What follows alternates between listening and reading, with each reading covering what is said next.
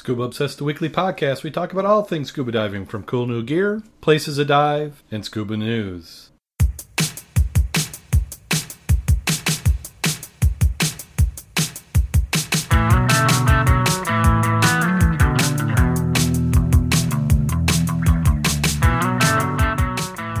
Scuba Obsessed episode 205 is recorded live June 26, 2014.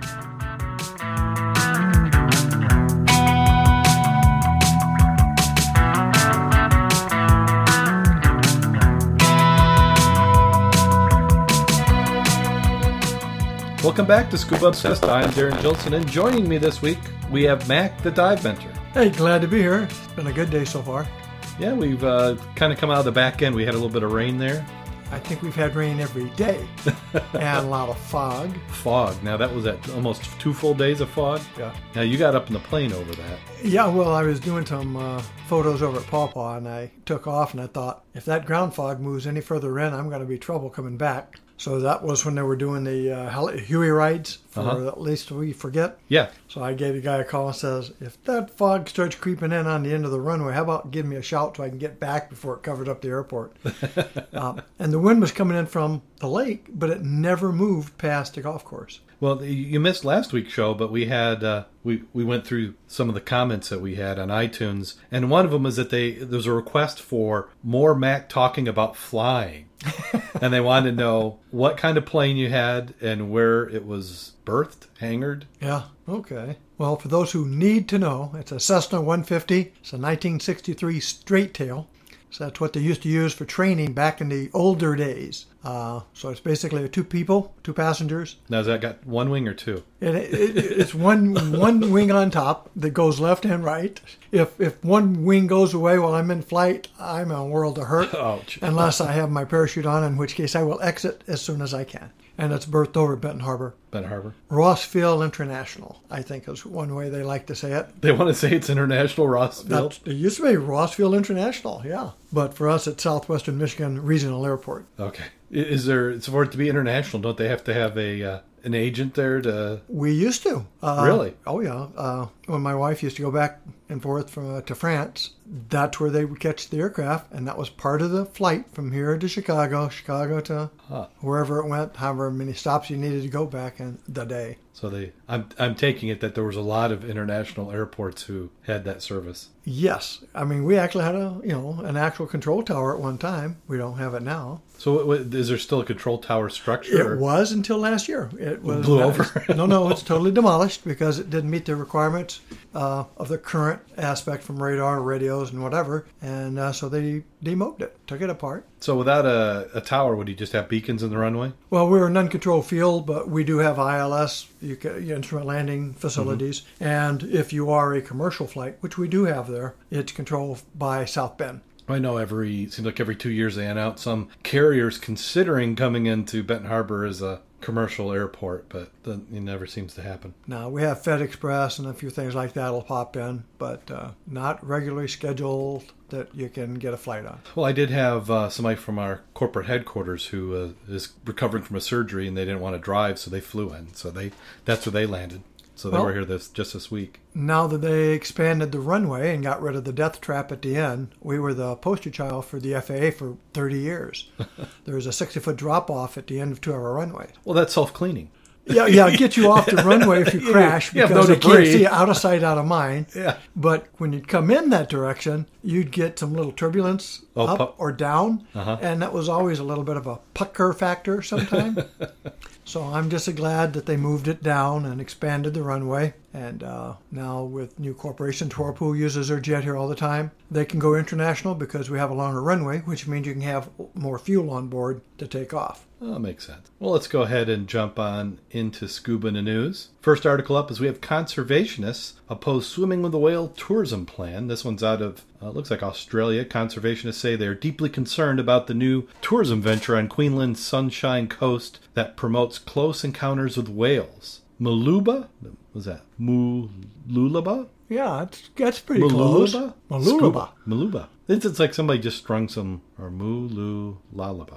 Yeah, Scuba Diving Company is the first in Australia to offer the people the chance to swim with humpbacks for the next month. Paul Hodd from the Australian Whale Conservation Society says it is not the right way to treat endangered species. Our main concern is that people can have wonderful experience from the shore or on a boat with humpback whales. They don't need to push and put these animals under more potential stress. They're experiencing increased attention from commercial boats and private boats. What they really don't need is one more form of potential harassment to deal with. I notice they say potential because they can't say it is. Yeah. He says he's worried. These are very big animals weighing up to 45 tons or more. They're wild animals that can act quickly and predictably. Young calves can be very impulsive and mothers can be very protective. We're only concerned for whales. We're concerned for people, and certainly that insurance company looking for these operators are aware of those risks. The state government says the tour operators have to adhere to the strict code of conduct, and the new tourism venture has its full support. Environment Minister Andrew Powell says the plans do not contravene the laws. The laws as they pertain to swimming with whales is quite simple. As long as the swimmers enter the water no closer than 100 meters away from a whale, there's no problem whatsoever. It's then in the whale's hands to whether the whale will come towards the swimmer or not. This isn't a change of legislation at all. Legislation was significantly consulted on the 2 rounds of consultation over the previous 2 years, and the change was made over 12 months ago, so it's not anything new. It's consistent with Commonwealth guidelines around approaching whales, and therefore it certainly has the backing of the government.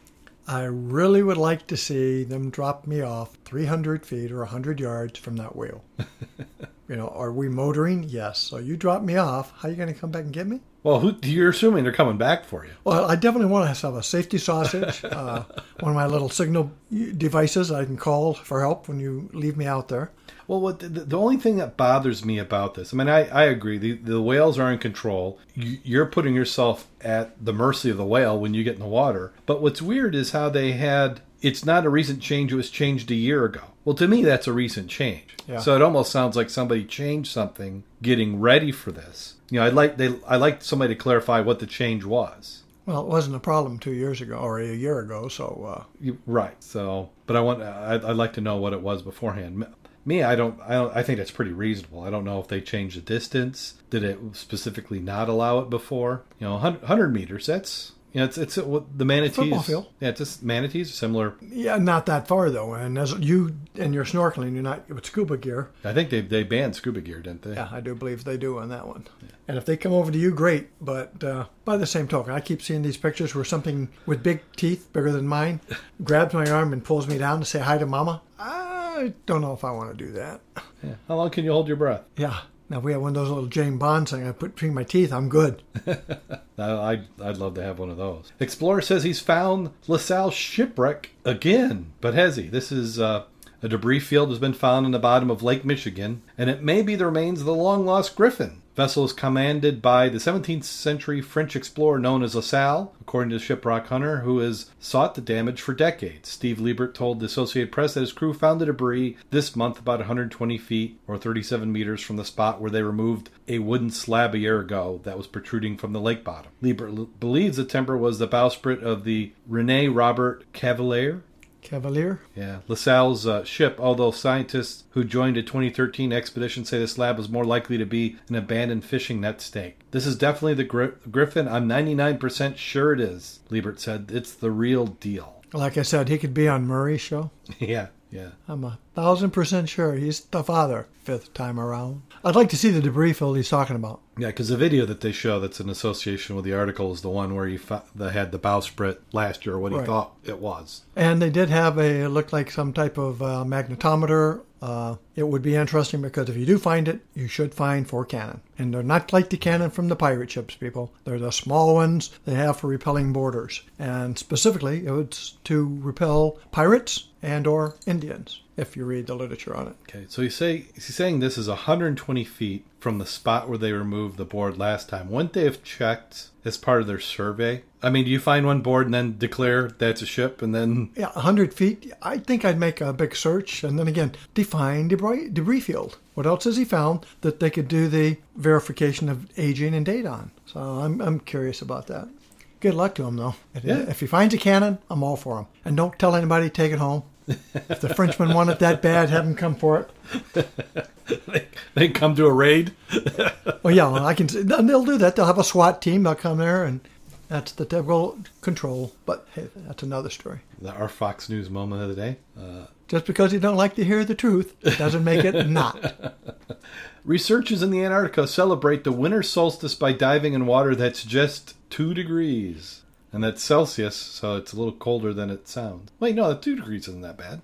No, it's like about 34, 35 degrees. Yeah. We've done that. Come on. Yeah, I do that all the time. Now, I'm not doing it naked. Well, neither are they. Well, are they not? No, they're not. He has a swimsuit on. Okay. And a harness. Yeah, I saw that. That was good, smart in their part. The winter solstice is the shortest day of the year, marks the transition from longer daylight hours, but for some it holds more importance simply seeing more sunshine. The 20 people who live in the Davis Station, Antarctica, the midwinter is a halfway point of their stay on the continent. And they celebrate it by taking a dip in the water. The air temperature is negative 30 degrees this time of year, so the water's a balmy at 1.8. So negative 30 still has to be above zero. No. Well, negative 30 if that's Celsius, right? 32 is zero. Yeah, but you got a bigger scale. So I'm just going to say it's about negative 10, negative 20. We could do the math, but we're not going to. In a video released from the Australian Antarctic Station, station manager Neree Campbell gives a fascinating insight to what it's like on the coldest place of the Earth. God, look at those tracks. Those don't look really modern, do they?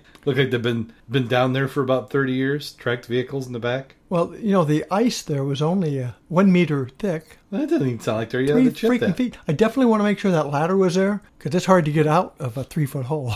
Well, especially when you're greased up. Or maybe he's not greased up. He's got tennis shoes on. He's got some Bermuda shorts. He's got gloves. That's cheating. Yeah, but I'll tell you what. I've done that before. Once. Never again. That hurt. But I didn't have shoes on. And I froze my freaking feet getting from the hole out, going across the ice to get back to my freaking car. Yeah. And so shoes is a good deal. And that's not cheating too much. No. And they had mats down. Yeah. Probably for the people who did brave it without shoes. I don't know if they did that because it got real chilly when there's a wind chill factor. Again, it's not too bad once you get over the shock. And once you're in, you're fine. But they say after that, then they show them they build a hot tub. Now that looks cool, and no pun intended. And that would be fun to be into. Yeah. I wonder if you can get into that, hop into cold, and then hop back into this. What does that do to you? I mean, does your blood pressure just... Oh, yeah, it's not a real good thing for your blood pressure. Yeah, I imagine. Now, they show what's inside in the quarters for playing around. They have a sitting area, a pool table, and then they've got a bar with probably every type of liquor ever known to man. Well, it's antifreeze. It's not liquor. It's to help you when you're out there in the cold. Keeps the blood flowing. It's lubrication. Now, was that on the boat or is that on their station? I think that's the station. Living quarters away from friends and family. Because I keep seeing the boat at the bottom, and I was just curious. Well, I think that what they're trying to do, show you with the boat, is that not a single ship nor vessel will be able to reach Antarctica until November. I just wonder if those are real windows or if that's artificial light with those sun deprivation lights, because you sure are going to need it up there. For SADS, yeah. I need it up. I need it here in Michigan. I could just imagine what they need down there. And then Cousteau, he's past the halfway point for breaking his grandfather's record. Fabien Cousteau is now into the second half of the 31-day underwater living experiment that he is performing off Key Largo. He went in the water on June 1st to the Aquarius Reef Base. He's about 60 feet down. He plans to stay there 32 days, which I believe will beat his grandfather's record by a day. And I think actually with the point we're at now, I think he's at we got 1 week to go point. It's interesting, but how long do you stay down on a boomer? Not that there's a comparison there because you don't have a window to look out of, but... Well, and then you're typically at 1 atmosphere. You're not open to the... That's true. Seawater. And let's keep it that way. Yeah. If you're on a sub, you probably don't want anything leaking in. But yeah, some of these underwater records are rather specific. Yeah. As to what you're going for. And then we have somebody who's on board with hunting lionfish, Jose Andres. It's probably French, so I'm pronouncing it wrong. Man of many talents spoke to National Geographic about his newest talent, scuba diving, and he says it's really scuba diving while hunting lionfish. He believes he's also serving the Caribbean ecosystem. As he hunts them, he says man is one of the top predators. The lionfish are doing ugly things to the Caribbean's water, swimming there uninvited and unwanted. It's an invasive species with an absurdly long life, a vicarious appetite, no known predators, and as such it's wreaking havoc on the delicate reef ecosystem. But man, as the most natural predator, is there. So he wants people to eat more lionfish. He says it's like tilapia, works great in a ceviche, which I believe is kind of like a pickled raw fish or something. A pickled raw fish. Ceviche. Somebody's going to correct me, but I think that's what it is. And there's some video footage. When we get the show notes out, you'll be able to take a look at the video footage. Now, if we had something that was really interesting, like samples, that we could taste, then we could tell people what it really was like. Did it taste like that? Well, when I was in Kansas City, there was a restaurant and they had ceviche. But of all the good things in the menu, I didn't go with that. And we have sea turtles are swimming in the history, migrating from the Cocos Island National Park to Galapagos. Sanjay, a 117-pound male Pacific green snail, turtle, boy, that would be a big snail, wouldn't it? 117 pounds. Swam from the protected water of the Cocos Island Marine National Park in Costa Rica, crossed into the Galapagos Marine Reserve in Ecuador. Sanjay is the first sea turtle to corroborate preliminary genetic data suggesting many of the residents' sea turtles off the Cocos Island were born on the nesting site beaches of the Galapagos Islands, 400 miles south. Now, they make it a big deal. I mean, he's not the first turtle. It's probably been going on for as long as turtles have been there. Yeah, exactly. And 400 miles doesn't sound, for a creature like a turtle, that big of a range. That lives in the water and is over 100 years old, yeah. Yeah, and swims, so... But he got a grant to do it, so come on. He got a grant to do it, and they verified it, and somebody got their name in a report. The Turtle Island Restoration Network and partner organizations have tagged 101 sea turtles at the Cocos Island, with 24 with satellite transmitters, 46 with acoustic tags since 2009. The joint venture research program is documenting how endangered sea turtles and sharks use the island and Galapagos marine park protected areas to understand the biological connectivity between the two sanctuaries. So you can be a sea turtle voyeur. Yeah. Uh-huh. I know, 400 miles. It's... okay. Good for the turtles. And the secret of the Disco Clams light show. I didn't look for the video on that, so did you? It sounded interesting. Yeah, I didn't, but the Cenotes Allies is well known to scuba divers who also call it the disco or electric clam. It has a mirror ball luminescence. Few scientists had given it much notice until Lindsay Dowdery came along. The 31-year-old integrative biologist and doctoral student at the University of California, Berkeley, says she fell in love with the clam the first time she saw one flashing at her in the waters off Indonesia.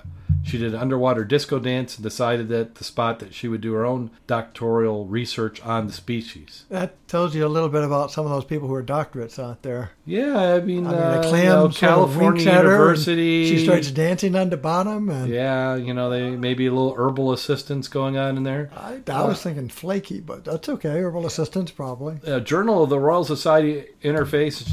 She and colleagues report that they've discovered a mechanism that causes the clam's flash. Inside the clam's lips, it turns out, is full of nanospheres of light-reflecting silica. By contrast, the outside of the lip has no silica and highly light absorbent. So it furls, unfurls, creates 2 flashes per second, which she presented the clams with artificial predators in the lab. She saw it increase to 4 flashes a second. The inside lip is particularly good at reflecting blue light, perfect for the oceans. Now the question is why the clams flash at all. They may be using their flashes to attract prey, scare away predators, or even attract each other and to settle nearby. She's also interested in study of the eyes of sea eels. Sea eels. Each clam has about 40. Disco clam light show. Huh. I'd like to see one. Somebody wants to give me a grant, I'll go out and scuba dive with them. And if you're in Ireland, somebody's looking for you to scuba dive. One entrepreneur is requesting scuba divers to fish lakes and streams at golf courses across the country for lost golf balls. Richard Noonan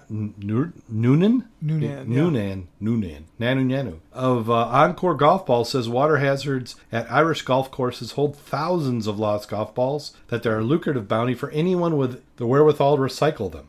Noonan currently sells golf balls retrieved by a dive team in Spain, but he says to himself, why get someone to do it in Spain when you can do it here cheaper? And I'm guessing maybe you can't get somebody to do it cheaper. I can't believe they already don't have guys getting golf balls out of the golf courses. The problem generally is keeping the people from getting the golf balls except the guy you hired. Yeah. Yeah, and getting an agreement because you just can't walk in a golf course and grab their golf balls. They're kind of attached to them. I mean, you can even do that at night, I suppose, during the winter here, when it's snow on the ground or something. You can do that. The golf balls are frogs. They're not going to really like that. I mean, there are different hazards that people don't realize when you're going around a golf course. Like concentrated fertilizer? Oh, big time. You've got a lot of chemicals in those little ponds that people don't think about. Yeah, you've got, 300-400 acres of fertilized lawn that drains into 2 little spots. Yeah, they put it on in the morning, you get a rain in the afternoon, that all runs downhill right into there. At least they probably don't have alligators and things like that, like they do in Florida. Collect the balls down there. Make sure they're Irish golf balls alligators instead of alligator eggs. Yeah. Oh, yeah. Yeah, Mommy would get mad at you. Oh, wow. You got to get some decoys to leave back or something. Yeah, those on shore are not golf balls. He's not saying how much he's paying. Do you get a split?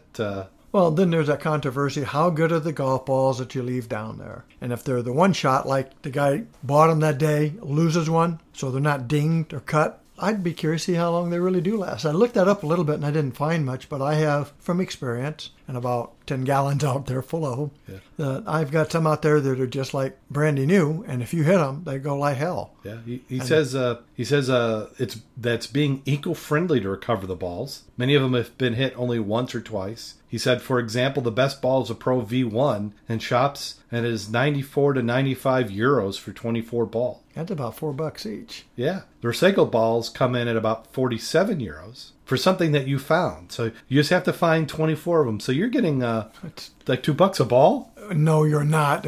Usually when you turn them in, it's like 10 cents each. Yeah, well, I mean, this is the top ball, according to him. Yeah, they're talking. Yeah, and then he's repackaging and marking them, but still, that's... And cleaning them and things like that. Yeah, why get someone to do it in Spain when you do it here cheaper? Again, he's looking at it from an aspect of mega, meaning big. I control it. I can get the contract from all the other sites. Yeah. If you get that, then you do need concentrated people to do your bidding. He is looking for experienced divers, ideally instructors or other full-time professionals looking for extra income. The idea has already sparked plenty of interest. I've got 15 applicants so far. They're all qualified, something which he admits surprises him as he put up the advert hoping for interest rather than expecting it. I wonder why he said ideally instructors. Instructors don't have the time, generally, because they've got classes. Right. And I'm curious what the other full-time professional, what that means. Well, it basically means he's not paying you anything, so you have to have another job to live, and this is just for, the maybe beer money if you're lucky. Now, you're talking young and inexperienced because as you get older, you can make more money doing something else. Yeah. And then here we have World War I Underwater Heritage UNESCO Scientific Conference and Commemoration. Let's define who that is for those who do not know. The United Nations Educational, Scientific, and Cultural Organization. And you get the UN, meaning theirs, and we do what they want us to do. I'm sorry. Of course. That's the point of the UN. Okay. To create an unelected world overlord that tells us how to live. But besides that, but what they've now done is they're declaring that after a comprehensive inventory of ships sunk during the First World War, remains to be drawn through the major battles and fought at sea during a conflict in which the belligerents also engaged in submarine warfare the first time in history. More than 10,000 shipwrecks for the first time from that time lie at the bottom of the oceans. It is known, for example, that close to 250 British ships and 850 auxiliary vessels were sunk during the conflict with their crews, representing the loss of nearly 74,000 Royal Navy seamen and 15,000 Merchant Navy sailors. Hundreds of ships and nearly 200 submarines were lost on the German side. Although it's an invaluable historic resource, underwater cultural heritage of the World War I so far has been the subject of little research. It is at risk, threatened by corrosion, commercial exploitation, and plunder, and its preservation is at risk. This vulnerable heritage is about to come under the scope of UNESCO's 2001 Convention of the Protection of the Underwater Cultural Heritage. The conservation designates all traces of human existence that have cultural, historic, or archaeological character which have been partially or completely or periodically or continuously underwater for at least 100 years. So if it got wet at some point in the last 100 years, it's covered. The 2-day scientific conference will bring together experts from underwater heritage from around the world, be an opportunity to take stock of the World War I underwater heritage, examine threats to the safeguard, and take the challenges of conserving large-scale metal wrecks. I like that part. Conserving large metal wrecks. What about the wood ones? Who's going to pay for it? Oh, I'm sorry. That's again. Yeah. Tax on everybody. Oh, of course. You by the fact they exist, you're going to have to pay them. UNESCO invites all divers, professional or amateur, to take part in a dive for Peace Day, which they will make money on. It doesn't say that, but I'm assuming why else would they invite you to do it? Because you're no threat and you're not competition. And it has the support of diving organizations worldwide, especially the Nautical Archaeological Society from the UK and the World Underwater Federation. Of course, not that they have a vested interest in being able to control what you do or don't do, or can pay a fee to do. Okay, they say 48 states have ratified the convention to date, undertaken to preserve underwater heritage, ban the commercial exploitation, combat illicit traffic and looped objects. Other goal of the convention is to promote exchange of information. So where do we find a list of, they throw out names, but they don't say who's ratified it. And they say 48 states. Now, not to confuse with the American states, but government states, I assume they're talking. Mm-hmm. Yeah, I was hoping I tried to follow one of their links. I like the little music they have in there from the Beatles. Give Peace a Chance. That's a little nice touch. Brings a tear to my eye. They gotta get all choked up. Yeah, I appreciate the effort. I don't necessarily agree with it. Why do you appreciate the effort? I don't. You don't. But then again, I'm that way. You're a curmudgeon. Yeah, I mean, a lot of what they say, the road to hell's paved with good intentions, and that's exactly what I think something like this is. Why can't you leave it up to the individual countries to police this? Why don't you just leave it alone? It's wreckage. If you wanted the damn thing, you shouldn't have sank it in the first place. Besides, it's the ocean. Yeah. Let's go back to Admiralty law then. If I find it, it's mine. If you wanted it, you should have got it yourself. This to me is too recent to really have much archaeological value.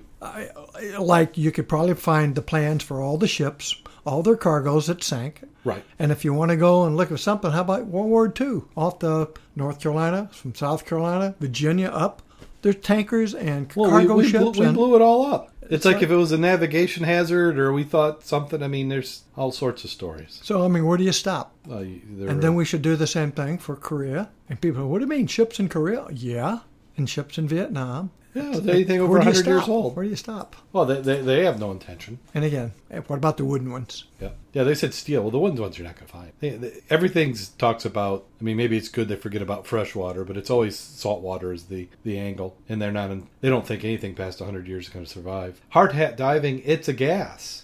Yeah, just don't pass gas in there when you got your helmet on and no fresh air. I'm thinking that comes from experience. I didn't say that. The basic idea is that more than 100 years old, but don't knock hard hat diving technology. The aqualung, which was flourished since the 1950s, may have pushed it into the margins, but surface-applied helmet diving is used more than people realize. And this isn't something I didn't realize, but they're saying cheaper new. It's often cheaper for us to buy new, as traditional hard hat diving gear is still mass-produced in Asia or made to order in the USA. China alone manufactures 8,000 dive helmets annually, along with about 12,000 dresses, canvas suits, he says. If you're in the market for an antique helmet, these can be found on auction websites or auction houses. And if you do that, you darn well be careful what you buy, because there are fakes out there that you would not believe. Yeah, I've heard there's a lot of forgeries. Yeah, there's whole sites on the Mark V, which is my favorite, that you can go out and look for the tattletale items. But some of the guys have spent the time to go find the old ones and replicate it down to the T. But those do bring a premium because they're very hard to tell aren't. If you make a good quality fake, then it's still a fake though, but it doesn't have the history, the ambiance. Yeah, it's not the original. You can still get hard hats from the company that originally was manufacturing. I believe Morse still has Morse, Desco Pot. Yeah, I think they still have some in inventory. Leftovers. But their prices have gone up too. Oh yeah, let me tell you, inflation has struck. A 1915 Sable Gorman dive helmet. Some items of the diver's dress air pumps restored now would cost a vicinity of $15,000. So 100-year-old dive helmet, $15,000 and some gear. and it's not something you can just take down to the local pond and play with. Yeah. You got to have support people, and that's a big drawback unless you're doing antique diving. To me, it would be an interesting fundraiser. We've done it before. We borrowed some Mark V with air pump. Mm-hmm. We did it for indoor pool, not the full dress, but with the breastplate and helmet, just so you could go down and do a photo op. But your buddies had to do the pumping of the air. So if you ever do that, make sure you get in the water first, because when they start horsing around and taking the air away, as you exhale, the water level comes up in the helmet. Now, shallow water, no big deal. Just get out.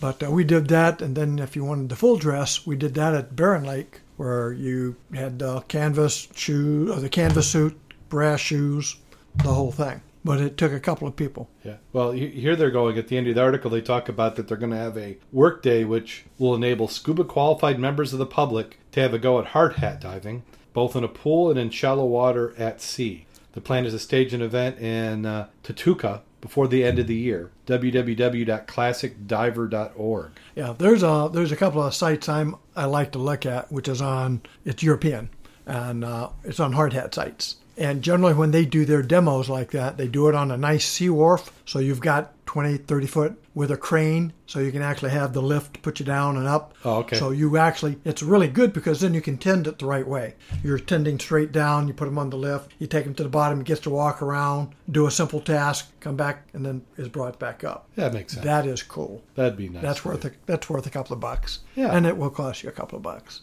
But it's not something everybody has done, and it's cool. Yeah. Get a picture of them. So you got a new Facebook profile picture. Yes, you could. And nowadays, you'd probably take the GoPro and put it inside so you're facing out. So you can see all the other guys geeking you. Yeah, that'd be nice. And then here we have some human-powered submarine races. They have 100 young people from 11 universities in 6 countries in the continent taking part in the European International Submarine Races. I thought that was fake. I thought that was just an excuse. Well, no, we did submarine races years and years ago, and that was down at the lake. Yeah, submarine races. Not that I would know anything about that in my younger years. 20% of the European International Submarine Race participants are women, and the race director says to celebrate the complete equality of the roles of the team, some will have to take a very active role in the design of their submarines. So it sounds like they're pushing for women to be more active in the team, which I'm sure for a geek sport like this, you're probably happy to have any women on a team.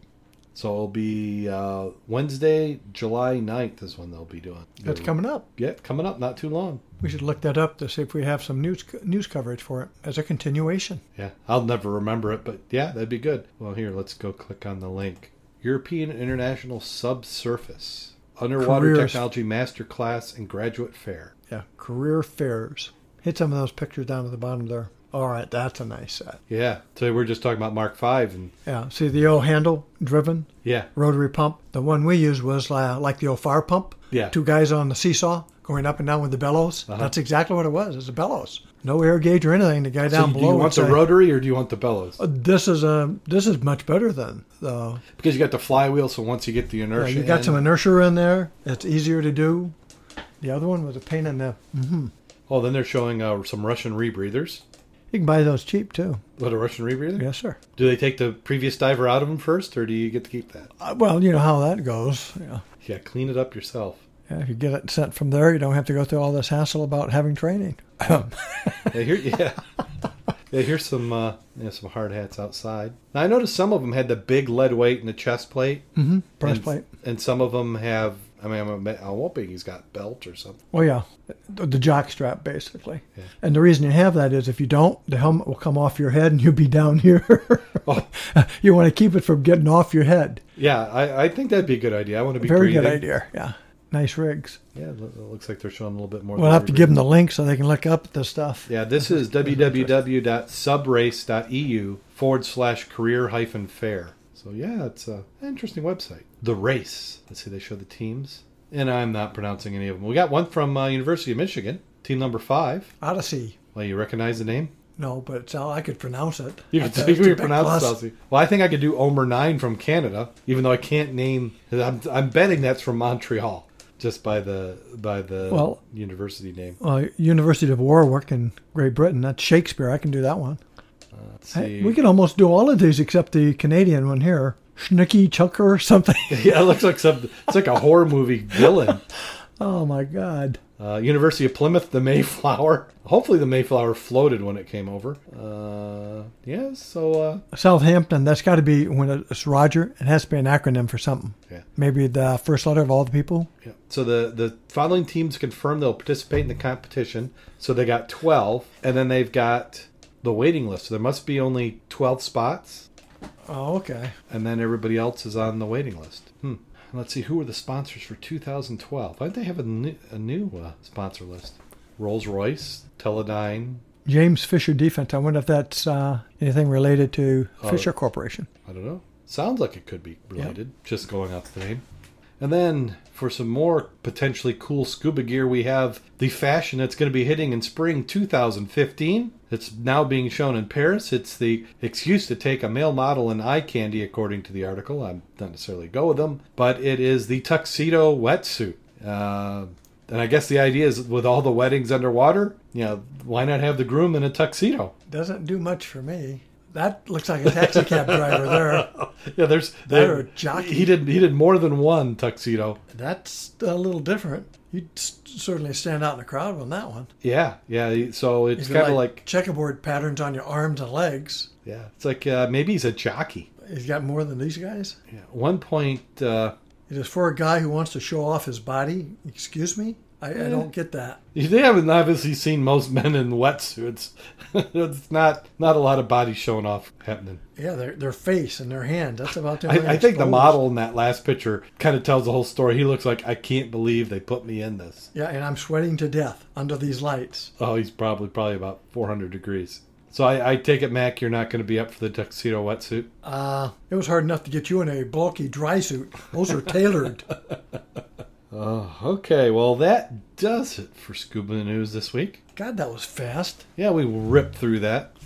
Yeah, we're let's see, where are we at in the show? We are, hard to believe it's been 40 minutes. That's true. Yeah, time flies when you're gabbing. Yeah, when you're having a good BS session, it goes really fast. Yeah. Well, we'll make up for it with a really long scuba joke. All we need is some beers and stuff, though. If we're going to be, like we're there at the local tavern and talking all our diving days and what we found and didn't find. And yeah, well, let's talk about diving. Now you missed last week's show, so what diving have you done in the last 2 weeks? I have lost track. You lost track. So mudclub.scubaobsessed.com, you can see Mac's exploits. Actually, I'm not posting very many of those anymore. Oh. And the reason being is, I keep telling the guys to give me your pictures, tell me what you do, and I'll put it on the site. Doesn't Kevin Nobody give you does. Kevin so doesn't give any photos? No, they go to Facebook, and you'll find a lot more than you will on the club site because people just post on Facebook. So we'll have to teach you how to steal them from Facebook.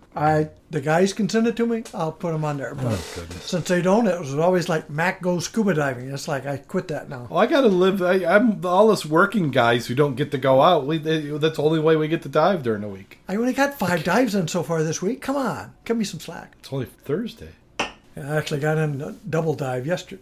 Yeah, yesterday. A double dive. When you say double dive, how many hours is a double dive? Actually, I was getting, well, I'm shallow. You got to remember that. And I'm grubbing in a conservative manner. Probably 4 hours. 4 hours on 2 tanks. Yeah. So, yeah, you get some bottom time going. And that counts. I've heard some people will whine saying that we're too shallow and we're grubbing the count. But to me, you still can't breathe if you take that regularly out of your mouth. It counts. Well, if you fill the tank up a little heavier, too. I've been doing 35. I didn't say that out loud, did I? No. Of course, they're properly hydroed for the yes, they are. Extra. I pressure test them every week. Yeah. Hadn't had my pressure disc blow yet. But I've been doing a lot of work out there at Paw Paw. We did the program, or did you mention that last week? We did mention it last week, but how did you think that went? I got some good feedback from people afterwards. Some wanted me to dive ponds, which I said, what kind of pond? Because same hazards. Yeah. You got a lot of chemicals in a lot of small ponds. Well, and the thing is, I know firsthand from working on farms that You know that grape field we just took out, which had all that high tensile, 8-gauge wire that held the grapes up? You know what? We really don't want that, and it really doesn't compact real well. And the wife's going to complain if I leave it in a pile. I'm pushing it in the pond. Yeah, and you stumble into that with lots of weeds and lily pads, and all of a sudden you're intertwined in this steel mesh, and that's a real pain to get out of and or surface. Let me clue you. Yeah, if you, like, say you just walked in from the side, and the ponds, like, when you see a lot of ponds on farmland, at least around here, that's dug, they dug that for a reason. And a lot of times it was to get drainage, so they dug it really deep, and the side goes from 1 foot from the shore, could be 20 feet deep. Yeah. And that's, many times they're not natural ponds. They were trying to dry up swamps and stuff. And if you walked in underneath that wire, you'd have to take a torch to get out. Which I have been on some quarries, and one side's alive, the other side of the quarry is dead. And you wonder, why is that? Because that's the one that's got all those 50-gallon drums that are over there rusted through. And you will find coils of rebar wire, or the wire you put down in concrete, that has been dumped there. And all you're waiting for is that band that keeps it from unspooling. Mm-hmm. You hope the rest of it rusts before that lever or that little turn. So all the rust takes the tension out of the wire. Yeah, because when it goes kaboom and you happen to be there, you're in a world of hurt. Yeah. I've also seen farm implements, plows, combine stuff pushed into the farm ponds. I never told you about that job I had. A golf course wanted me to come out there and help them retrieve their ball catcher. Okay. Did I tell you about that one? It seemed like I remember something, but it's they're probably a good little rotate. expensive, and they drag them with a tractor. Yeah. They drug it through the pond, thinking that would be good because it's only 16 foot deep, they thought. It appeared that whenever it disappeared into the hole at the bottom that was 30 feet and then continued down, it's like, we didn't know it was that deep. What's under there? I don't think I was going to go there and find out for them because it would have cost them more to retrieve it than it did to buy it. But it was intriguing to know they had some kind of cavern under the bottom that they didn't know about. Now, that is interesting. Not enough for me to go there and check it out. Well, could they have created their own sinkhole? Yes, and that's what I think it was, because it's initially, how it did it, I don't know. Mm-hmm. But it was at least twice what they thought it was, depth-wise. Yeah, because a lot of times what you'll do with ponds is you put pipe in and then you have that overflow. So you've got, like, when the pond reaches a certain level, then outflow happens. So as you're moving water between these ponds, who knows what kind of currents or suction or things that are happening. Well, Singer Lake's a perfect example. You've got a culvert that runs into the bottom of Singer Lake and drains into that little creek. And they've always got the rumor that you got a hole that goes from that all the way over to Hess Lake. Yeah, I think... Well, I know you can disappear into the bottom there because I've done it. And it's like, then your regulator quits and then you come up. Hopefully you come up. Yeah. I don't like to go about where you have really good artesian wells because you get the force coming out, but you got to remember you got a section that goes back down. Yeah, because it's kind of like you got that Venturi effect. So it's like, how big a hole do you want to have before you have an appendage that sort of gets sucked into it? Well, I've seen natural artesian wells coming up just out of the ground, and you've always got that kind of like little explosion of silt and sand happening, and those are small ones. So I just imagine different sizes that you've got going. Yeah. But you said they wanted you to dive in some ponds. Anybody give you any good, any more house sightings or? I got 2 individuals who said I could dive off their property, which is what I'm looking for is access. Yeah. One I can't use because it's in the channel. Oh, because you shut down boat traffic unless you dive it in the winter. Yeah. We could do that. I mean, we did the dog search. Yep. And they did find you. Yeah, we remember that. Right, yep. They found the dog. And one's a different place. I hope to get there. Okay. And then talked to Mr. Scrupa today. Oh, really? Yes. He got his little pontoon boat all ready to roll. So we were, talking about going out there so I can do some searching. Mm-hmm. I've got a hit on a slope I haven't been on yet. And I normally don't go that far down because I run out of air. And my kayak's a pain in the butt to paddle that far. Okay. So I want to check it because it's timbers like we have up in Duncan Bay. Yeah. So it's either timbers, and I want to check out why there's so many there, or it's got to be part of a wreck, or a pier, or a house. Okay. And it drops off really good down to about 40 foot. So I'm really curious to see what the heck is on the slope. Oh, and it's on the slope. Yeah, yeah. So that tells you that it's something had to place it there. Out of sight, out of mind. You want to get rid of something, put it in the water and take it to the slope and drop it. Well, also you've got trees. People maybe want to. You have a tree that's eroding away, and they just push it over because it's blocking. So. It's still amazing how much really good-looking wood you find down there. I mean, you're talking That's 8 or 10 by 10. Yeah. I mean, it's like almost like railroad ties, except twice as big. And you wonder how it got out in the middle of the freaking lake. Then of course you find out the rowboats and the steel boats, and you always check those out for motors, anchors, and chains. Mm-hmm. But weed lines are up. Visibility is still 2 to 3 feet. Yeah. If you were scared of something biting you, you would probably be a little leery. But it's sort of fun. Found some stuff? Yes. A few bottles. I notice you're getting a milk bottle just about every time now.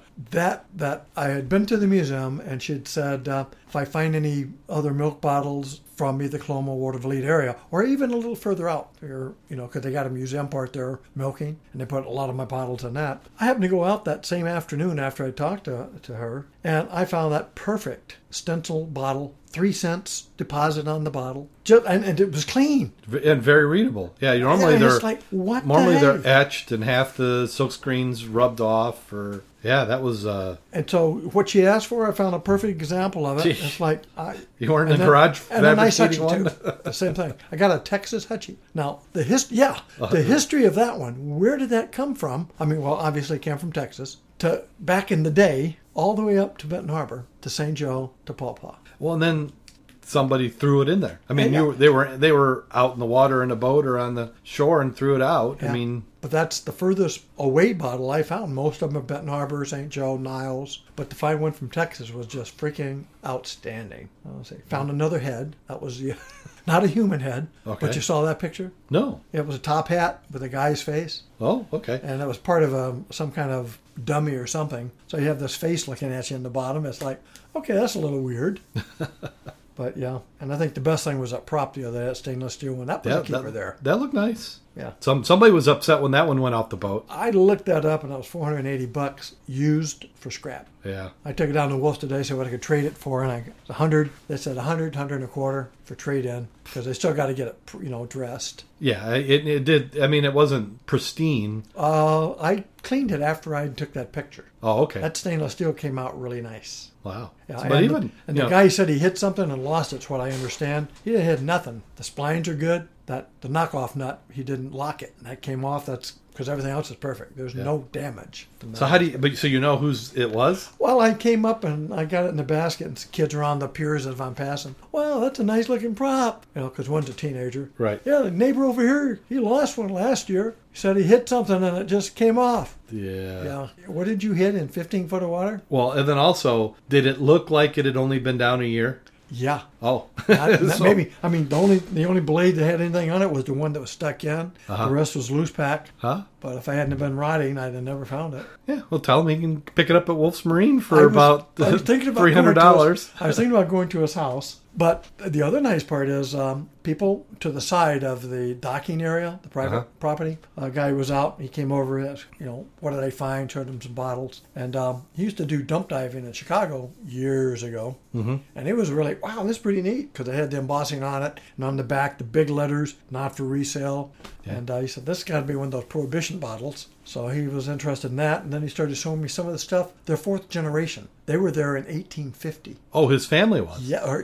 He married into the family. Okay. So the lady came out she brought out, when they got to the house, he found a phone book, and in it was a sheet of paper from the Paw Paw Lake Yacht Club, 1948, with all the people who were grandmasters and the old fogies. Mm-hmm. And one of his relatives was on that. And then he brought out the trophy. The first year they put trophies out for boat racing. And the picture of her father and grandfather in the boat, wooden, the old really nice mahogany boats that they were in when they won the trophy. Nice. Yeah, a lot of history. It was really interesting. Yeah, a lot of these lakes. I mean, this is where people didn't fly out to Aspen or go down to Florida. You went, if you were in Chicago, you had a summer place in Michigan. Yeah, it took you 8 to 12 hours to get here, almost like today. Yeah, traffic. Yeah. Yeah, you had everybody on a 2-lane highway, and then every 2 miles you had a little stand of knickknacks that would try and sell you stuff, souvenirs. Yeah, but for 25 years, Paw Paw Lake was the place to go. And then you figure after World War One and the Depression, and everybody had cars, everybody started venturing out further. Yeah. And that's when you had the downside. Yeah, because you had Paw Paw Lake, Diamond Lake was another one, Lake Manitowoc. Yep. Oh, speaking of that, we didn't talk about Scuba in the News. Jim Silt's son, the boat that he was on, 220 feet? Oh, do you know what that rents for per day or for a week? No, how much? $750,000 a week. $750,000 a week. You can ride in this boat. It looked like it's six decks. Cruise line. It's six decks. Wow. It's I think it was 28 crew.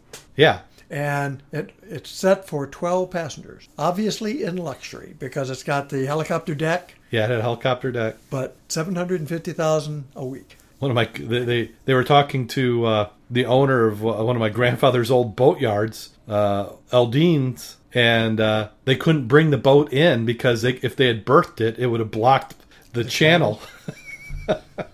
But that's a beautiful boat. I'd love to go on it and take a look at it. Yeah, and I don't know where they could dock the thing on this. Could it have tied up along the pier? In Chicago? No, here in like St. Joe or something. Could you? I don't think so. That's too big. I wouldn't want to bring it in the harbor. No, I'm not even talking about harbor. I mean, just like pull up to the lighthouse. I don't think you could. I mean, he said the draft on it they were saying was 12 feet.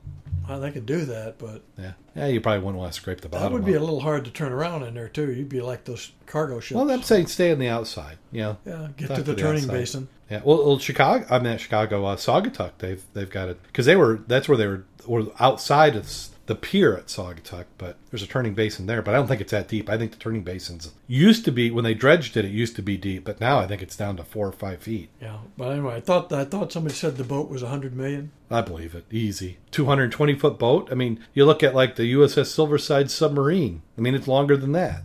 Like you said, I wonder what the fuel burn is from here to the Med, because that's where they're going. Yeah. How much does fuel alone? I don't know if that's included in that $750,000 either. Yeah, with the fuel surcharge. I mean, the only person who can afford that is if you're recording a rock video, but you think it has to be a heck of a lot cheaper than actually buying the boat in the first place. And maintaining it, yeah. Yeah, if you just want it for a week. But the problem is that you want to say where you want to rent it. I mean, so you have to figure out where it's going and say, oh, when you're between here and here, that's when I want to rent it. And you come out with a helicopter to go land on it, to go... I've seen the ones they do in the Med for the people, the ultra-rich. Uh-huh. That's not an unusual occurrence, is to rent boats like that for a week or 2 weeks, and they cruise through the Med. Yeah. Now, I can't even envision having that much money that you can just do that for 2 weeks and cruise the Med. Well, I mean, if you're a billionaire, yeah. I mean, that's not even... I mean, it's probably less a percentage of their income or wealth than it is for us to go to Disney for a week. Well, it would have to be. Otherwise, how could you afford a $100 million boat and then the maintenance and upkeep? Yeah. You have to be a billionaire. Well, and then you've heard the rumors about the guys who own the boat, like, what was it, Paul Allison or Larry Ellison, where they'll pull into a port and somebody have a boat bigger, and then as soon as they're done, they're sending it to the shipyard to have it lengthened 20 meters or something. Mine's bigger than yours. I just don't understand that. Compensating for something. I don't know. If I had money like that, I would turn it over to, however I earned my money. I said, give me this much. You guys take care of the company. I'm going to go play. Mm-hmm. I'd be out there shipwreck hunting all there is. Oh, man. So that's what we need. If you're a rich person and you want a shipwreck hunt. Yeah, you come over here, by God. You can find a whole bunch of stuff. We'll name them after you. You can name anything you want. You just let me go out there and hunt them for you. Yeah. Well, that's when I saw the boat. It was like Is that yours or mine? I don't know. Oh. Home phone? Well, I was hoping somebody else would pick that up, and they obviously did. Oh. Yeah, I saw that boat. I'm like, well, can't we talk the owner of that into sponsoring a dredge or something? Heck, he flushes his bilge tanks. He probably could dredge a channel. I don't know. Money is not everything, but I sure as hell like to try. We'll give it a shot. Well, that hurt. Late. Good thing you can knock out these dead spots. Of course, we edit all the ringy dingies out. Well, I did get a dive in last week. Yes, you did. First time surprise, and first a dry time suit. It was in a dry suit, but first time on Bob's boat since he had did his modifications to it. He added a stand-up chair and console and a Zodiac. It was nice on there. Let's see who was on there. We had Kirk went with us, and then there was Randy, I think, was the other diver. First time I dove with him, somebody who'd worked with my dad out at the nuclear plant. Mm-hmm. And but yeah, it was a nice shallow dive. The first one was there on the pier. We were off the South Pier on the lakeside. You were flying in the plane on the reenactment. Strafing the beach. Well, there was like everything going on. We had flamethrowers. They had Bell helicopter was out there. They had, there was vintage aircraft flying in the air. Yeah, T-6s. You had, mine's vintage too. You had the Iroquois. You had the UB-1. They actually were given rides in that also. Had another Bell out there for it. Quite an event out there. We were going to go to the intake first, but with all that activity, they were keeping a lot of boats out of that particular area. So something about the amphibious traffic. You notice they had 50 calibers on those guys. I saw that. I wanted to ask somebody if they were working 50 calibers. Oh yeah, they are. Oh nice. Oh yeah, all of those are working. Yeah. Yeah, because they had, and to jump ahead and not talk about the dive yet, but when we were loading the boat, they were using the same boat ramp we were for the amphibious trips. And they had, some were like a duck, and they had one was like a 106 or a 109 tracked tank that was in there. And I think they were just moving on the treads had like little fins on them. So they're able to move through the water, and it made a racket. You weren't sneaking up on anybody with one of those. What this is lest we forget, and they did a reenactment of beach invasions. Mm-hmm. Quite authentic. It's all period. Everybody's dressed in the appropriate garb. We could see them on the North Pier. You could see people in period wear. And then later when we did get out in the boat and off the beach, when they were just wrapping stuff up, you could see them doing some activity on the beach. But it seemed like, I remember as a kid, it was all Civil War, and now it seems to have moved to World War II. Well, Great Generation War. Yep. But we're off the South Pier. We positioned ourselves about middle of the pier. I dropped in. I wasn't sure of my weighting, so I threw an extra. I probably threw an extra 6-8 pounds on and went down. I was way overweighted. But everything went well. No leaks, no problems getting the equipment on. Actually, I was kind of surprised because I always have problems with a wetsuit of getting too hot. It was a warm day, and you're getting that wetsuit, and I got to sometimes jump in the water before I put my weight belt on just to cool off. And the only thing I kind of did is I rinsed my hands in the water and splashed a little water on my face, and that was enough to keep me cool while I was getting set up. And we kind of all went in at the same time, and I was in the dry suit for 10-15 minutes before getting the water, and there wasn't any problem. So that was one thing I was worried about. The other one was peeing. I don't have a pee valve, and in a wetsuit, as soon as I hit the water, I gotta go. And I could have peed when I got in the water, but better sense got to me, and I decided I could hold it for a while. So I was able to make the full dive. We got down. Visibility was pretty decent. We had maybe 15 to 20 feet vis until you got to the end of the pier where the river water met with the lake water, and then it went down real quick. Golf balls everywhere. You went to the dead zone? That's that hollowed out part? There's a couple almost of a depression. Yeah. Well, there's a depression where it's just like, it's filled with, it looks like if you're a driftwood collector, you could build a house from driftwood. There was just tons of it. And then golf balls. And I was playing Mac since he wasn't there. So I would take golf balls, and there was an orange traffic cone. So I set the golf ball in the traffic cone. And then there was a umbrella pole, and I stuck that pointing into it. And then I found a fishing lure, and I stuck it on a plastic fork, and I carried it around, so I had a fork and a spoon. And then I stuck it. And then Kirk and I, as we came back, we passed Bob and Randy. And then when Bob came up, he's telling me, I found this golf ball, this cone, and this. It's like you come down to Paw Paw, and it's like, I found a lot of beer cans, but there was always sticks by them and rock by them. Yo, did you now? Yeah, it's kind of like modern art. Yeah. But fish, you cannot believe, there were we probably saw 50, 60 fish just all hanging around. Good size. It's what fishermen would be looking for. I would say, bass, and it kind of reminded me like when we dove on the Michigan City breakwater. It was like that. And they didn't really care. What was the water temperature? Like 70 some. Well, been unusually nice. It was really nice. There was no thermocline. I think I got down to, at the end, was maybe 19 feet.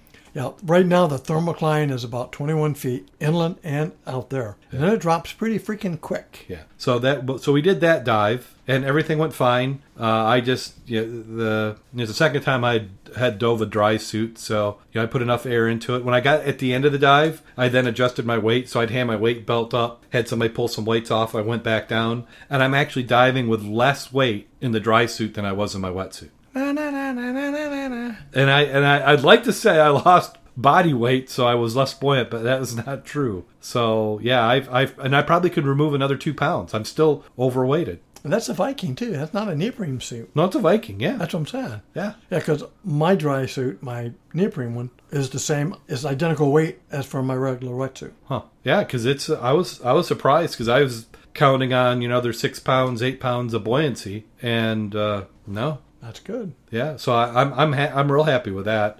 So yeah, and I probably could lose another couple pounds on it. It depends on where I'm diving next. It's for some reason feeling like a little bit more weight is a little bit more of a secure feeling, but you can always pick up a rock. I've done that plenty of times. Well, the first time it's like I'll get my weight all set out in Lake Michigan throughout the dive season in Lake Michigan, and I'll get it right down to where I almost have to kick down. When I'm at 10 feet, I'm too buoyant, but I can kick down. I get to about 20, and I'm perfect. Yeah.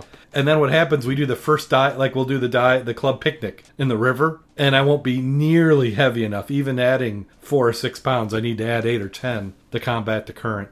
But that was the first dive. The second dive, we went to the intake, which I've yet to dive on it. I've anchored next to it and been in the water, but I've yet to find that intake yet. But we got down, and we didn't change tanks. We only brought one tank out, so I only had about 700 pounds of air. And we went down, and Kurt put out a line, but he was doing these little baby circles around with his line, so we never got far enough to find the intake. And we looked like worm trails. I went up before they did, and I looked down, and I could see this big snail trails of clouds that we were making a mess. So yeah, we weren't doing anything too graceful down there. And that one we did feel that because that was at 40 some feet, and it was a little more chilly, but I was still comfortable. I could have dove all day. Why didn't somebody tell me about this dry suit stuff sooner? I feel like I've been cheated. And I was worried I wouldn't like it because like even Jim Kleeman, he's like, well, I don't know, I might go back to wetsuit because he didn't like how stiff it is, and I didn't find it stiff. Viking is not stiff. Viking is nice. Yeah, I did not have any problem. To me, it was more rubber band feeling than stiff feeling. And you don't have the constriction in your arms like you did on a unisuit. Or some of the tri-lams, you rotate your wrist and you got that resistance because of the cuff. Never have that on the Viking, or at least I never did. Yeah, no, I didn't have any problem with it, with mobility, reaching tank valves, now I did just because I didn't know where it was at. When I first jumped in the water, and then you push all the air in the top of the suit and you get the Michelin Man thing going. Well, I didn't have my dump. Well, I didn't know, I didn't have the muscle memory yet to where that is. So I'm in there, and then you kind of get what the heck's going on here? And they're like, well, you got to turn it. And then so they had grab my hand, put it over to the valve, and I could adjust it. And then once I adjust it, I'm like, oh, that's how that works. And it became natural. And I bent a fingernail back, pulling because I didn't know how the release mechanism for the valve mechanism worked. It's a brand new release mechanism, stainless steel that they had redone. And pulled the fingernail back. And I just trimmed them that day to try and prevent something like that happening, and that hurt. So I was injured. No blood, though. No sharks came after me. Piranhas. Don't forget, chicks only dig scars. Scars? Yeah, well, that didn't scar. But yeah, it was great. I'm hooked. I'm converted. I now need to get a new set of gloves. I'm gonna get some wetsuit gloves. I may go to a ring system, but I think I'm gonna dive the season out until it gets cold. And then, once I get cold, then I'll start upgrading. Oh, it's a Viking, and it had the rubber hood. And I put a 7mm hood over it. That's all you need. And that was fine. And everybody was like, oh, that's not a real hood. It's like, well, my hair was dry in that hood. So, yeah, it was nice. What's nice is when you do that in the winter, and you take the suit off, and you're dry, and the wind chill doesn't freeze your lower part of your anatomy. Well, I have to say that this makes it easier. By the time we got in and unloaded the boat, the dry suit was dry. The outside of it, put in the bag, and I didn't have to hang it up at home. And you didn't pee in it, so you didn't have to wash it. Yeah, I didn't have to wash it. No sink to stink or anything. So yeah, it was nice. Just make sure you lube the zipper. Keep them that way. Yeah, I've got this big block of wax. What kind? You get the white wax? It's like a clear. Okay, yeah, and it goes on really smooth. I haven't tried to put it on yet. Right. So now Kurt recommended that there's like a lot of little furry strands, like nylon strands around the zipper, and he said burn those off. Yes. Get the scent. You just touch it and it'll shrivel up out of the way. So you don't want them to get caught into the zipper. Yeah, otherwise you'll make them hard to zip. Yeah. So that's I'll do that, and so I've got the wax. I got talc. I did have a challenge between the first dive and the second dive because I took the wrist seals off and the hood off and unzipped it. Well, I couldn't get my hands in through the wrist seals. So it was like sucking down, and it's like, and you're trying to pull on it, but it's sticking to your wet hand. Yes. And of course, I don't want to tear a seal the first time, or the second, or ever really. Yeah, I mean, you never do. It's inevitable that it will happen, but in a brand new seals, and the way it's got that, I don't know what you call that wrist, if it's like a dolphin nose or something, or a bottle. Yeah, where because you got the cone wrist. You got the hangover, so it protects when you put your ring on it. You mean it comes over and protects that? No, it does. This doesn't have a ring. It's just because you got the cone. You got the cone seals where they just taper and there's a certain angle. This it kind of you have like 2 inches where it's the same diameter, and then it narrows down real quick, and then you've got another 2 inches where it's the really narrow diameter. And if you trim it, you're not changing the diameter until you get way back. So to me, the idea is that you don't want to have to trim it. Yeah. So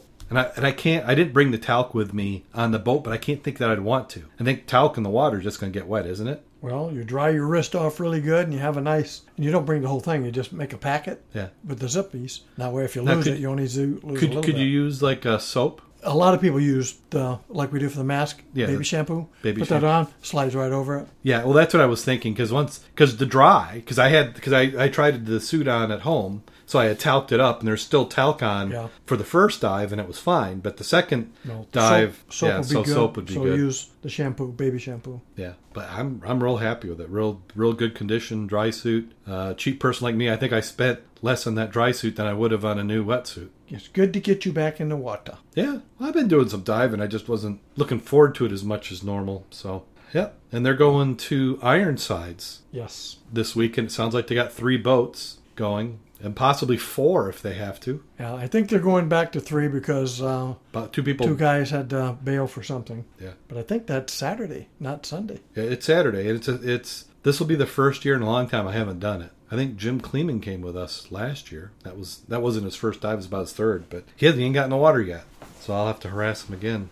Yeah, I've just been concentrating on inland lakes. River is not conducive at this point. I mean, I've been in it a couple of times, but it's not where we want it. And in the Niles area, it's too fast with limited visibility to go looking because you got too many obstructions. Yeah, too many obstructions, and then you've now got new obstructions. So it's not like you don't know the terrain yet. Yeah. So you can't say, "Well, I know what it's like," because it ain't. No. Yeah. Better to let it down. Hopefully, it goes in time for our club dive. I hope so. It was 7 miles an hour last week. 7. It was ripping. Wow. So are the kayakers out? Yeah. That's why when we had gone, it wasn't bad. And then the week after, we had that rain again, and they must have let the spillway and the dam open a little bit because it was ripping out there. Yeah, they must be trying to keep the levels down in case they have another. Yeah, they had because the freaking river was back up to past the dock. Where you stand out. There was water between the shore and the dock again. Well, Lake Michigan on the pier, the water level's up. I don't remember seeing the water level this high in Lake Michigan in a long time. I don't want to say since I've been in this part of the state the last 20-some years. I don't remember the water level this high in the pier. Yeah,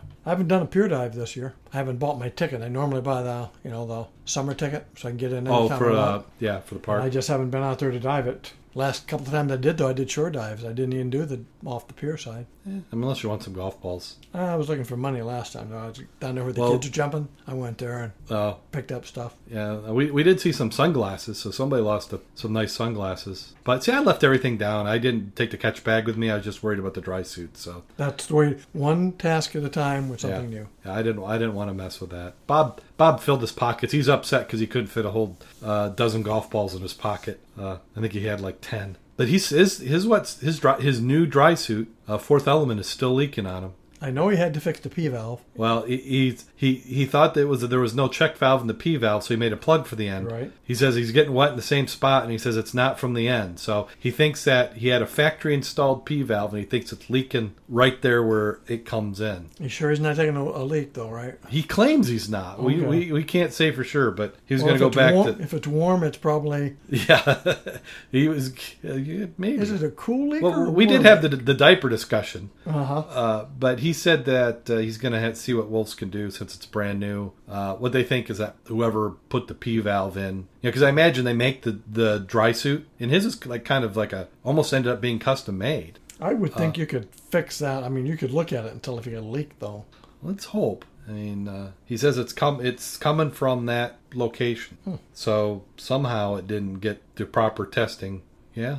Well, so I was drier than Bob, which is a first. It is summer. It's time to get wet. Not time. It's way past time. Oh, my goodness. And if you're not getting wet right now, the temperature's good, the water's good. It's not going to get any better than this. Yeah. Well, when we did the intake, the visibility probably went down to about 7 feet out there, which I didn't think made any sense. Why was it clearer by the pier than it was out in the lake? Don't know. Unless maybe all the amphibious activity with the current on the north side slowly bring it out there to that intake. Could have been. Yeah. I mean, because it really wasn't, it was just low. I mean, there wasn't a lot of particulate that you could see. There wasn't, seeds coming down or anything. It just is not that great a viz out there. Yeah. So maybe that's what it was. But yeah, if you're not out there diving, I don't know what to say. Jim Kleeman. Trying to figure out what I was doing out there that week. I missed that one with you guys. Oh, that was a jumping weekend. Duh, that's right. With the one this week? No, that one I didn't go with you guys. That was a jumping weekend. That's what that was. Oh, when we went out to Max Rec? Yeah, that was the old jumpers weekend. Yeah. I'd like to get out and do. I think my next dive I want to do is when Jim's doing a clay banks dive. Get on there. And I was looking at, is there a reason why for Max Rec we don't got a New Buffalo? On the map, it seems like that might be a slight bit quicker. Waco would be your best. Well, yeah, if you could get out. Waco's a straight freaking shot. Well, Waco would be good. About the only one you may have a chance might be Bob's boat. I would say, I don't know. If I were Bob, I'd be taking that. I would, but he not with his vehicle. He needs something, because what we're talking about, for those who don't know, is you've got ports. So St. Joe's got a pier and a port. New Buffalo's it's not nearly as nice as a port, but you still have a channel where the river comes out. But Waco's a beach like smack dab between those two ports. And what they do is they roll out a plastic mat where it's like plastic slats that lay in the sand. And if you've got a small fishing boat, like a 14-foot boat that you pull with your car, you can back down these slats into the surf, the waves, and the boat can go off, and then you park your vehicle in the parking lot, and then when you get done, you reverse the process. But you can't take a boat like Jim's Get Wet, or Jim Kleeman's boat is too big for that. But a Zodiac could be perfect. One like Bob's got, but you have to have something that can handle slipping a little bit in the sand. If there's a little water on that ramp, it makes it slippery. Four-wheel drive is a necessity. Four-wheel drive with the proper rubber on the... And clearance. And clearance, yeah. And you want to do it in a day where there's no risk of, probably do a practice. Do it before the season gets going. Do it like April, where there's not a bunch of people around gawking at you as you're trying it. Yeah, and you don't want to have it when you got 3-foot seas. Yeah. Or waves. Yeah. Yeah, because that'd be pretty bad. You could beach it. But that would that would make it quicker for that part of the lake. Because I've got maps which show wrecks. I've got a map I was looking at the other day. It's on my tablet, a navigation, and it shows wrecks that I probably haven't dove. They're probably just rubble wrecks that had long forgotten, but they're shown on the charts. You got the David Dallas that everybody used to dive. That was a 5-mast schooner. Nobody dives it anymore because it's hard to find anymore, and it was shallow. You're talking less than 30 feet. There was a good number of people who used to dive, and they don't do it anymore. Yeah, but for somebody like me or Jim Kleeman, we haven't dove that yet, so maybe worth trying to rediscover some of those wrecks. Well, you got to come up north for Sheboygan. That's the wreck week. Hopefully, we'll be able to do some Sheboygan diving this year. If nothing else, you'll have in your first steel hull freighter. Yeah, that's a lot of ship, a lot of dives, a lot of fun. I'm looking forward to it. I may be able to do Sheboygan this year. I'm not sure. Depends what's all going on, but it's been a few years since I've been up to Sheboygan, at least 2 or 3.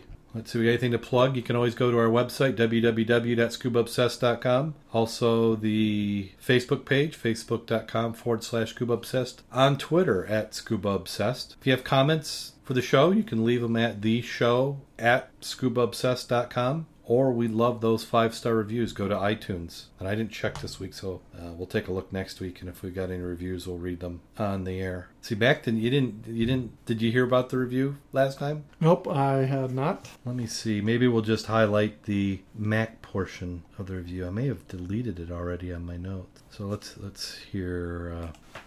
Everybody will have this exciting radio as I go and look for Scuba Obsessed on iTunes. Also on Stitcher Smart Radio. And we'd like to thank Reno Viola of WRVO Radio for having us on the air. I don't know if I'm going to read this one because it might go to Mac's head. I was looking for the iTunes thing because I thought we put that in here. Yeah. I don't know where it's at. Okay, and so here's the part that he didn't hear. Mac, his co-host, brings all the talent and experience of a diver who seems to have made the least a greater part of his living underwater. Ask a diving-related question, Mac probably knows. Occasionally, Mac needs to get reined in as he also gets sidetracked on political topics. Not that I disagree with him, I don't, but a first-time listener might think they've just turned to the Fox News radio network. Mac sometimes seems to have a hard time to figure out how TalkShoe works and is often dropped or stepped on by the other hosts. Mac, how about spending a little time telling us about your plane, make and model, where it is hangared, also about some of your skydive stories. So that was Lee R. Clark's comments on Mac. So thank you. That's why we love those 5-star reviews. And I think it puts us to that time of the show. Oh, no, not that time. Yep. And all we promise is that they are bad. We aim to please. Yeah. So you ready? Ever ready. Here we go. There was this tramp. One cold winter's morning, he was walking around the country road when a cry from help from a nearby lake. Without a moment's hesitation, he ran out in the ice, slipped, and slid all over to a little girl. He managed to pull her out without breaking the ice further and carried her back to the road. He took off his coat and wrapped her in it and began looking for a car to flag down. Coincidentally, the father drives up. "How can I ever thank you, sir?" he says, putting his daughter into the warmth of the limo. "Just name your price. I'm a wealthy man." "Ah, well," stammers the tramp. I'm a little short of cash. Perhaps you could help me out." "Oh, dear," says the father, "I don't carry much cash with me. I only have 10 pounds. But here, come home with me, and I'll get you more from the safe." No, says the tramp. 10 pounds is more than I've seen my whole life. That'll be plenty." 10 pounds, says... 10 pounds, thinks the tramp. I'm rich. And off he goes to town to buy himself a holiday. He finds a travel agent, walks in, much to disgust to the staff. He walks up to the desk. "I'll have one holiday, please." Which holiday would you like, sir?" asked the girl at the desk, forcing a smile. "Oh, a holiday, I don't know. Anything for 10 pounds, replies the tramp. 10 pounds? You'll never get a holiday for 10 pounds, says the girl incredulously. She goes in the back of the shop and searches in the deepest, dustiest file drawer she can find. There, to her amazement, she finds an old file. "Well, you'll never believe it," she says to the tramp back in the shop. "I've got you a holiday. It's a super-duper economy class, round-the-world cruise, and it costs 10 pounds. "Yippee!" exclaims the tramp. "I'll take it." A few days later, he arrives at the port, and there at the dock is the most beautiful, most elaborately decorated, most expensive-looking ocean-going liner he's ever seen. "Get off my ship, you dirty bum," shouts a voice. It's the irate captain as he storms down the gangplank, kicks the tramp into the dockside. "But I've got a ticket," responds the tramp. "I want on." "Well, okay," says the captain, "but you can't come on just now. I don't want my first-class passenger seeing you. Come back at midnight when it's dark and I'll let you on then." So the tramp finds himself a quiet spot among some cargo cases on the dockside and he falls asleep. "Psst," says a voice walking up without a start. It was the captain. "Hurry up, it's midnight. Let's get you into your cabin." The tramp toddles after the captain, alongside the dock, up the gangway, onto the ship. And what a ship. First they went down to first-class level. Oriental carpets, 6-inch pile, genuine Rembrandt in every wall. Leave your shoes outside for cleaning and the stewards will bring you a new pair. 24-karat gold trim everywhere. Then to the second class. As above, but perhaps the carpets were only 3-inch deep, and so on, third, fourth, fifth class, down past the casinos, the ballrooms, through the crew's quarters, down through the galleys and the engine rooms, until finally, the lowest point of the ship against the very hull, the captain opens a watertight door to a tiny 7-foot by 4-foot cabin with a hammock, a bedside table, and an alarm clock. "Sheer luxury," exclaims the tramp. "A room of my very own." "I'm glad you like it," replies the captain. "But there's one more thing. Your ticket only allows for you to use facilities on the ship at night when all other passengers are asleep. So that's what the alarm clock is for. Enjoy your cruise." Well, the cruise begins. The tramp Had a whale of a time, sleeping by day, up on deck at night. He loved it. One-man tennis, clay pigeon shooting, more food than he'd ever seen. Then one morning, a week or two into the cruise, the tramp decides he'll have to go for the diving board, the pool. He has just enough time for one dive before he has to go below. He climbs up the ladder, steps on the board, bounced and dived. And what a dive! Perfectly poised in the air, hit the water without so much as a ripple. Now unknown to him, the captain, who had grown rather fond of the old tramp, was standing watching this. "That was amazing," exclaimed the captain. "Where did you learn to dive like that?" Well, I've never actually dove before," replied the tramp. "Well, that's incredible," said the captain. "I've never seen," he broke off. "Hey, I have an idea," he started again. "How would you like to train a bit, and we'll put on a show for the other passengers?" "It's a deal," says our man. After 3 weeks, the tramp practices, and he's like he's never practiced before. Back flips, front flips, triple back, sideways, axle dives, you name it, he tried it. Then one morning the captain comes to talk. He says, "Okay, I'd like you to stay in your cabin for the next 2 days. We're going to erect a high diving board for you." "Okay," agrees the tramp. 2 days passed, and the big day arrives. The ship was humming with excitement. Everybody wanted to see the mystery diver. The captain had provided the tramp with a new pair of swimming trunks, and he wore these as he stepped out onto the sun-beaten deck. Gasps of astonishment from the crowd and a hushed awe. Higher than the eye could see, towering up and up, rose a slender column of metal. "Well, tramp," said the captain, shaking his hand, "let's see what you can do." With that, the captain handed him a walkie-talkie, and the tramp began to climb up and up. Below him, the ship grew smaller. He passed a solitary albatross, still climbed higher until the ship was just a speck in the ocean below, and still further until he reached the board. He climbed the top and radioed the captain, and then he jumped. Slowly at first, but speeding up faster and faster. He could see the ship, tiny in the distance, hurtling down at him. He poised, ready for the final 500 feet. Down on the ship, the crew strained their neck. "I can see him," yelled the passenger. "Look!" The passenger streaked. The tramp streaked towards the pool, did his last triple flip, and dove. Not a ripple on the surface. Down through the water. Smashed through the pool bottom. Smashed through the first deck. Through the second deck, through the crew's quarters, through the engine room, smashing through his own little cabin, and down through the double-strength hull of the ship, still deeper and deeper into the murky depths, until he smashed into the seabed, 37-foot shaft into the process. Despite desperate for air, he struggled out of the shaft, his lungs bursting. He swam frantically for the surface, out of the water, up the ladder, onto the deck of the ship, into a throng wild with acclaim. Handing him a heated towel, the captain spoke, and a hush fell over the crowd. "Well, I've never seen anything like that, ever. That was stupendous piece of diving I had ever seen." The tramp blushed. The captain went on, "But tell me, most amazing is all you survived, smashing through the boat. After you dived, how did you do it?" The tramp looked at the captain, and the crowd replied modestly, "Well, you see, I'm just a poor tramp, so you'll understand. I've been through many hardship in my life."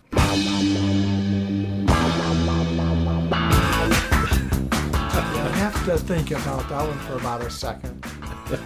I was going to need to take a break. I had to go to the bathroom, maybe get some coffee, tea, beer. That's a good story, though. I think that's also the longest one we've had. I think that's a record. That one was from one of our listeners. Yay for the listener. And we'll probably have another one next week. Oh, it's nice to have a participant. Yeah, I appreciate not having to look them up. Yeah, and we can blame it on somebody else. Yeah, it's not my fault. I liked it anyway. I still like it. So until next week, go out there and get wet. And stay safe.